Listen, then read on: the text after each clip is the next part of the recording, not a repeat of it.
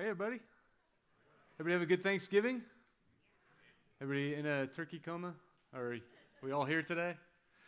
Well, as we've said, at the start of the service and all throughout, today is Advent. It's the day that marks kind of the first day of the church calendar, and it's my favorite time of the year. I love all of the lights, all of the decorations. Now, don't get me wrong, Easter is the most significant day in the history of the world, but there is something about all of the sights, the scents, all of the decorations and the things that are going on around Christmas. The fact that we have these lights going on at the time of year when it is darkest, it just kind of reminds us of the light of the world giving hope to us. The word Advent itself means arrival. And it's the time of year when we join with Mary and Joseph and the shepherds in breaking away from the ordinary rhythm of our days to step into a new way of keeping time, to step into this season where we remember and chase after the hope that we confess in the creeds of the church, that in Jesus, God, who is the maker of heaven and earth, came to be Emmanuel, God with us in the person of Jesus. He's the King that the world has been waiting for. And I have to say, maybe more than any other Christmas in recent memory, I am aware of the wisdom of the church in placing this season and rooting all of the liturgy and the words and the prayers of this season in looking not just back on the birth of the King who came, but looking forward into the return. So it's not just about the fact that the King whose arrival initially changed everything, but it's also about the King who is coming again to restore everything, to make all things new. And as I said a few weeks ago, as we started out with the Gospel of Mark, Mark doesn't go through the birth story. And so this year, we're going to journey toward Christmas by looking through a section of Matthew's Gospel with the Magi, who chased their own hopes to find a Savior. And so if you have your Bibles, I invite you to open them up to Matthew chapter 2, verses 1 and 2. After Jesus was born in Bethlehem in Judea, during the time of King Herod, Magi from the east came to Jerusalem and asked, "Where is the one who has been born King of the Jews? We saw his star when it rose, and we have come to worship him." Friends, this is the word of the Lord. Thanks be to God indeed. And now, God, we ask that by the power of your Spirit, you would come upon us, that we would hear in these words a word that can only come from you, the one who is the Word made flesh, Jesus Christ our Lord. It's in his name we pray. Amen. All right, Christmas is on a Saturday this year, which means you get a little extra time. You get almost 5 weeks to get everything ready. And depending on your bent, some of you have already got Christmas music going in the house, right? Some of you have already got your tree up. You've already got the lights out. You are ready to go. Some of you, have already done all of your Christmas shopping. You no longer have, your lists to go over. You were there door busting on Black Friday. You had it all. Is that something that people still do? Black Friday? Just making sure. I don't know. Everything's online these days.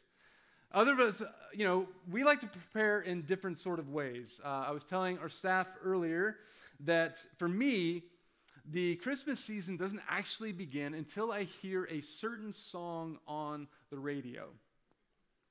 Anybody else like that? Any of you want to guess what that song for me is? All I Want for Christmas Is You. Somebody said that in the last service. No, that's not it. Feliz Navidad. That's my son's. Yeah, he loves that one. Yeah. That's it. Last Christmas by Wham. Yep. And now I can feel you all judging me at the same time. Cool. Yeah, I mean, we all have our own ways of marking time, right? Now, others of you, you can still tell yourself that you're going to get everything in order for Christmas this year. You're going to stay ahead of all the Christmas shopping. You're going to get everything done. You're going to get all of the trees, trimmed out. You're going to get all of the cards sent, maybe even a couple to our mission partners overseas. You've got those lists of parties out on the calendar. Maybe you have all of those details nailed down and your house is running as smoothly as Santa's workshop, right? But then the question becomes, how are you going to do all of that and still get ready for Christmas? Now, the truth is, it doesn't really matter how busy you are in the weeks ahead, because you're not going to be able to escape that sense of longing that emerges from the soul, like that compass needle that pulls at your heart during Christmas time. That sense of longing and that all of the nostalgia and the things that pull like gravity at you, they're just going to come at you during Christmas. And maybe the best way that you can prepare is by leaning into that longing as you await the arrival of the King. Now, some of you might try really hard to kind of use all of those activities as a way to kind of numb yourself from really feeling that weight of all of your hopes and longing. And it's easy enough to do. There's a lot of stuff going on. We actually had to kind of pare down a little bit this year as we started to mark out the calendar of all the things going on at church. We're like, let's scale it back a bit so people can actually rest. But try as you might, somehow, the lights, the wreaths, the music, the decorations around town, you're no match for them. They're going to have this way of just allowing those longings to come pressing through into your hearts. Even if church isn't your thing, even if, the word Advent sounds weird to you, even if the idea of a virgin birth or of dudes chasing after a star sounds like so much superstition, you can't really escape it, because everything in our culture points toward the longing of the season. Even the most secular person in the most post-Christian city in the West is going to stop and wonder what the world would look like if peace on earth and goodwill toward men actually came breaking in from heaven into a world that is frantically trying to build these things on its own terms. Even in the shops, as you go around and all the words to the carols are changed to kind of empty them of any sort of spiritual content, the music is going to come sneaking into your heart. And who of us can resist raising a candle on Christmas Eve as we sing Silent Night? No, hope, it just comes crashing in, relentless as grace around Advent time. The capacity for hope is actually one of the most astonishing things that God has knit into the human soul. We've talked about it a bit. We've even gone so far as to stake our claim that as a church we are rooted in hope. But one of the pitfalls that comes with hope is that when we tie it to our circumstances, we tend to put a lot of stock in the nexts in our lives. At the end of every baseball season, if your team doesn't win, we always say, well, there will be next season. Now, I know none of you in this room know what that's like. But then when it happens, there's that moment of euphoria, right? And it lasts for a while, maybe even a couple of weeks. Just after Christmas, we have New Year's Day, the turn of the calendar, and this whole sense of possibility that opens up as we see all of the blank spaces before us. We hope for and we search for a resolution that sticks. This time when we're going to see some real change in our lives, and by God's grace, maybe even some change in the world. And we search for and we hold out for that hope until we can finally find the thing in which all of our searching ends and our hearts will find rest. The last few days, I spent the Thanksgiving holiday at my mother-in-law's house, and with the help of my wife and my sister-in-law and my niece, I did a bit of deep sociological research. I was immersed in this whole world, this cultural juggernaut that is the Hallmark Christmas movie. Now, these movies take a little bit of flack for being unoriginal. But I will tell you, there is a little bit of variety here. Sometimes the white girl in red stands to the left of the dude in green, right? Yeah. It's an interesting thing. Turns out, that there is this whole industry booming from it. I don't think I'd ever sat for one before, but over the last 4 days, I think I saw like 1 million. 3. But it felt like the same thing over and over again. Turns out there are a lot of CEOs turned beekeepers out in the country, and they bump into this woman who's this high-powered attorney in New York, but what she really wants to do is open a pottery studio. And then all you need is a little bit of snow, some flirty montage of decorating a Christmas tree, and bam, you have hope born. Over and over the story goes. 2 people falling in love. They found the one that they're hoping for, where they can stop and they can rest in each other's love. And the thing is, we watch the same plot over and over because it's all about hope and the fulfilling of our desires and about longing, but they're just a glimpse. They're just a glimpse of that hope and longing, so we have to keep watching the same plot over and over again. And in the real world, we know that the experiences that we have of love at best orients our hearts toward the deeper love and longing that we have, toward the deeper rest that our souls were made for. And we tend to see our longings most clearly when it comes up against our limitations. Even the best marriages experience limitations. Even the ones who have been together for 60, 70, 80 years, and they love each other more at the end of those 80 years than they did at the beginning.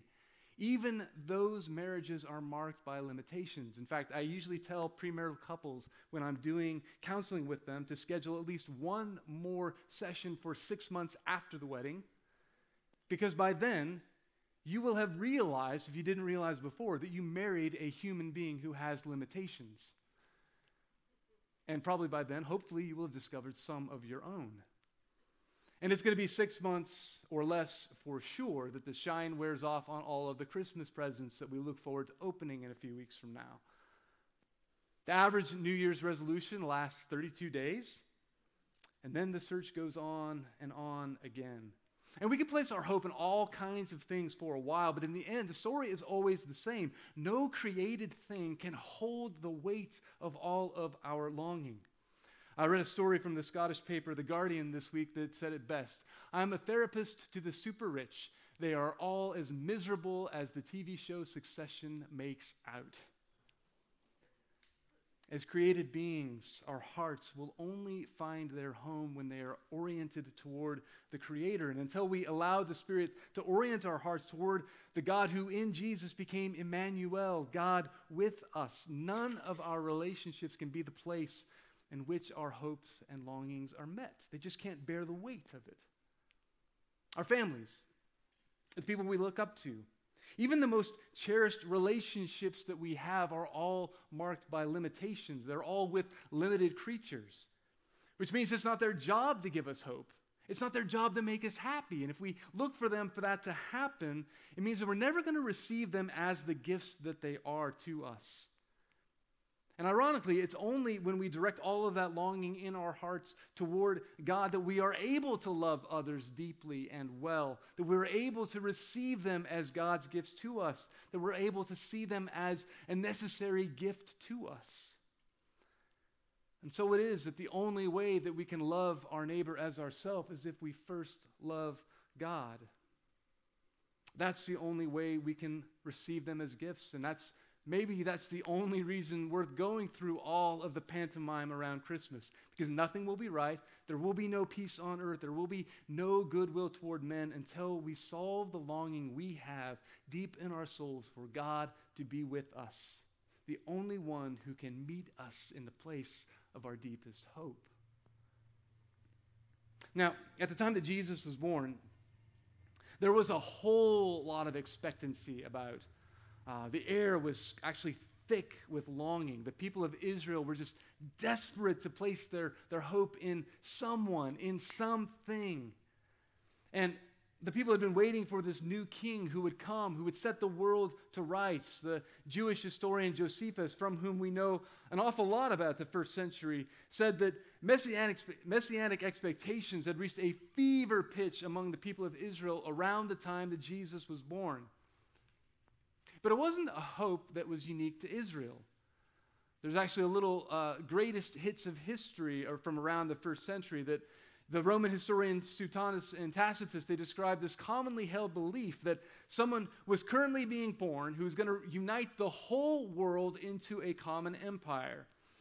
Around the same time, the philosopher Seneca wrote about how people would make this pilgrimage to Athens in the hope of finding a new philosopher king in the mold of Plato to come and lead them into a new golden age. And the poet Virgil described this golden age of humanity that was just around the corner, just above the horizon, in which a Savior would be born, would come of age, would take on divinity and rule the nations with peace and justice. So to sum that up, writers from Asia, from Persia, from Rome, from Greece, and from Israel, all around the same time, shared in this hope that somehow, somewhere, a new Savior King would be born, and that those who were truly wise would go all about their lives seeking him out. So maybe it doesn't really stagger the imagination a whole lot to think that there were these 3 wise men, or however many they were from the east, chasing after the hope of this new king, following a star as far as Jerusalem until they got lost on the way. Matthew's description of the Magi, as he calls them, it's not very detailed, but there are a couple of assumptions that we can make, and biblical scholars have done a bit of digging on this, and one of them, Dale Bruner, notes that they were most likely scholars of the stars from Persia, from Babylonia. And N.T. Wright adds that it wasn't all that uncommon for ancients to look for patterns and disruptions in the stars. After all, Polaris, the North Star, it's in its fixed place, and all the other planets and constellations, they move around in their courses as predictable as they come. And at the heart of the ancient study of the stars was this conviction that everything in heaven and earth was connected, that everything was all of one piece, and so that if you saw something new or something amazing happening out in the stars, it would be reflected on earth and vice versa. And so the appearance of this new star on the horizon was nothing less than God breaking into the world. And so, you'd want to go see what it was all about. And if these philosopher kings were from Persia, they probably would have had some familiarity with the Hebrew Scriptures. They would have had some knowledge, because the people of Israel spent their time in captivity when Nebuchadnezzar carried them away. And among those scripture passages, you find things like this in Numbers 24:17. A star shall come from Jacob, and a scepter shall rise out of Israel.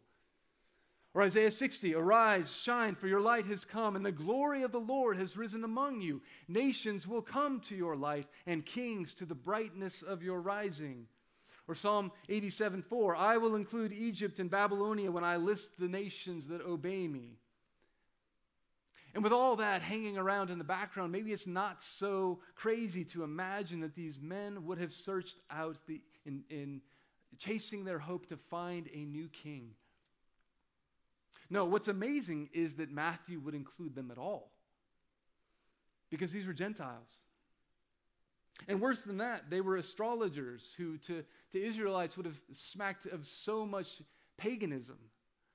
And so it creates a little bit of a theological problem for Matthew, that the first ones that God reveals his son to are not the religious sages who are steeped in the Torah, but instead they are pagans who are only able to catch a glimpse of God's grace by staring up into the skies. As the Confessing Church pastor Julius Schweinman wrote, every expectation is fulfilled in Jesus, not only that of the Old Testament, but also the expectation of the whole natural world as well. Here is the King in whom all waits. And so the meaning behind the Magi, the meaning behind the star, is that here is the place where all of your hopes and your longings are met. It's what every heart is searching for. But the story isn't believable because of a history lesson. It's not believable because of a few verses of Scripture. It's believable because you and I are chasing after the same thing. We're all looking for a place we can hang our hopes. We've all spent a lifetime chasing our hopes, pinning our longings onto a star in all kinds of different ways. And more often than not, the hopes that we have chased have followed the same predictable pattern of orbiting around this constellation of longing and disappointment and hope and disillusionment, wondering if things are ever really going to change, wondering if anyone can change, wondering who will be the one to come and save me. And after a while, you start to wonder if you've spent too much time searching, and you start to think, well, maybe it's just time to settle down, to change my expectations, to lower them a bit, to just greet life as it is. But then those longings, it just get stirred up again. And like these men seeking out from the east, we ask ourselves, where is the King? Where is the place where I can find hope? Well, the thing about Advent, coming as it does just a few weeks before Christmas, is that it's not enough to hear that Jesus was born. We need to know that Jesus is coming. The wise men, they go out to see him for themselves. They go out to experience his presence. They bring the best of who they are. They bring the best of what they are. In short, they come to worship.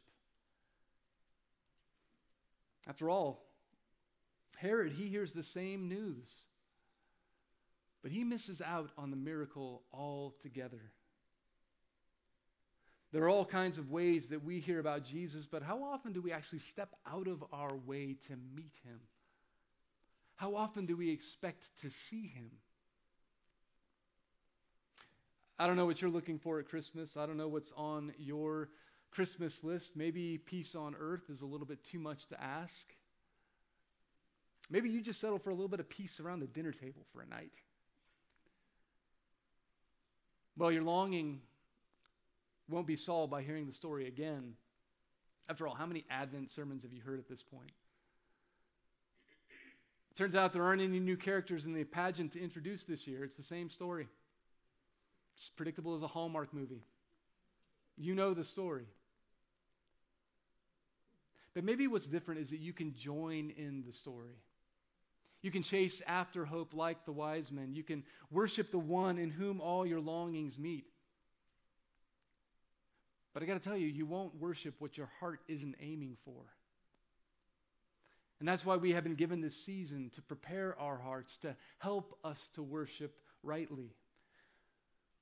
All of the run-up to Christmas, it's designed to help us see. It's why we have put together an Advent calendar of sorts. It's why we have put together a daily devotional that you can grab online. It's why we light these candles. It's why we gather together. It's why we hang the greens, why we put up the ornaments, why we do all of that, because we are all chasing after a star in the hope of seeing the Savior for ourselves.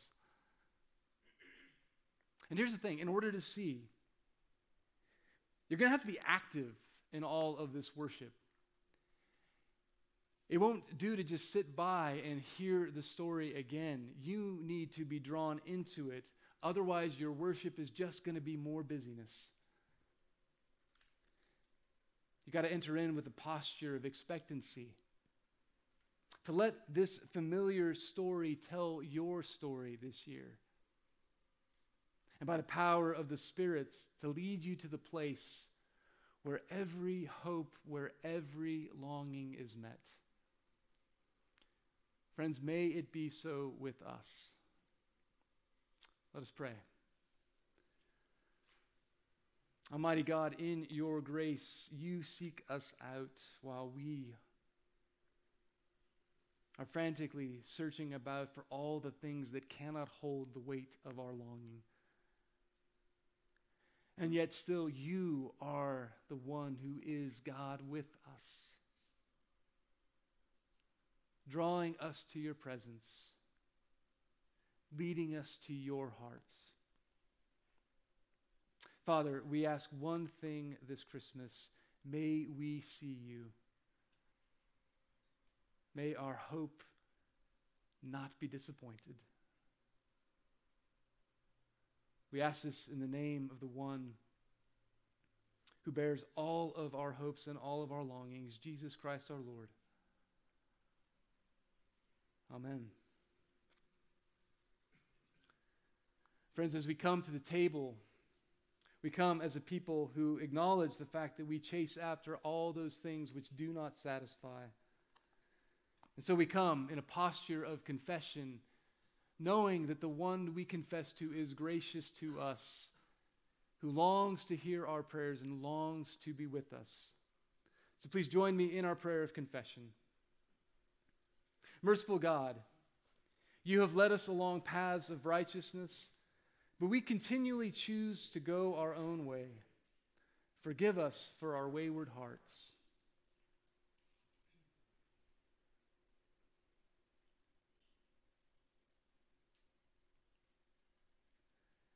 Merciful God, in the coming of Jesus, you have shown us the light, but we often prefer darkness. Heal us of our blindness.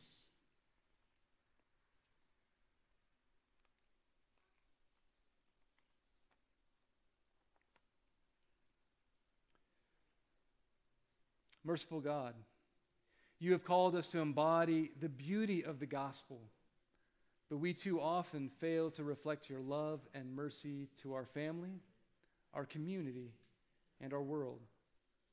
Enable us to love others as you have loved us.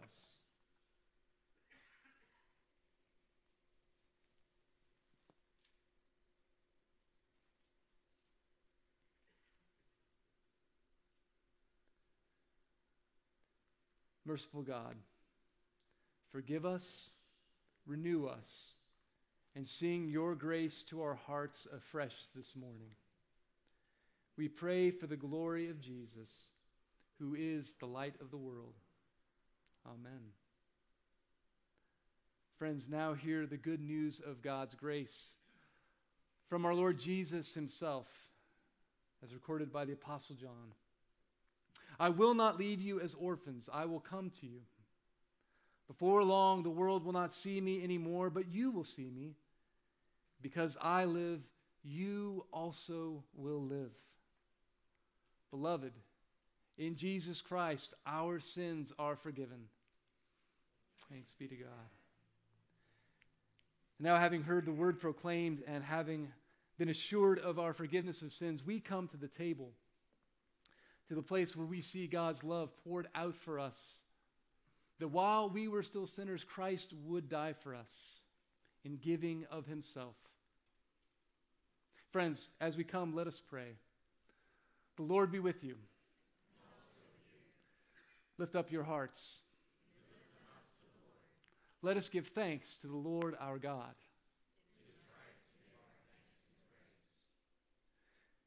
We are reminded at this table how Jesus, on the night that he was betrayed, gathered his disciples together in an upper room.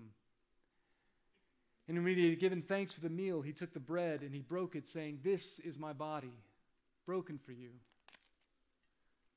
Take and eat, all of you. And when you do, do this in remembrance of me." In the same way, after the supper, he took the cup and poured it out, saying, "This is my blood, the new covenant shed for the forgiveness of sins. Take all of you and drink of it." And so it is that whenever we eat of this bread and we drink of this cup, we proclaim his dying until he comes again. Friends, this is a mystery of our faith, that by the power of the Holy Spirit, God is present in this meal. So as we come, let us proclaim the mystery of faith. Christ has died. Christ is risen. Christ will come again. As we come to communion, we'll be forming two lines down the center aisle. Will the communion servers come And friends, there are two types of, there's juice on the outer ring. It's clear, so you can't mistake it. And on the inner ring, there's wine. We also have gluten-free crackers available, but if you'd also like the...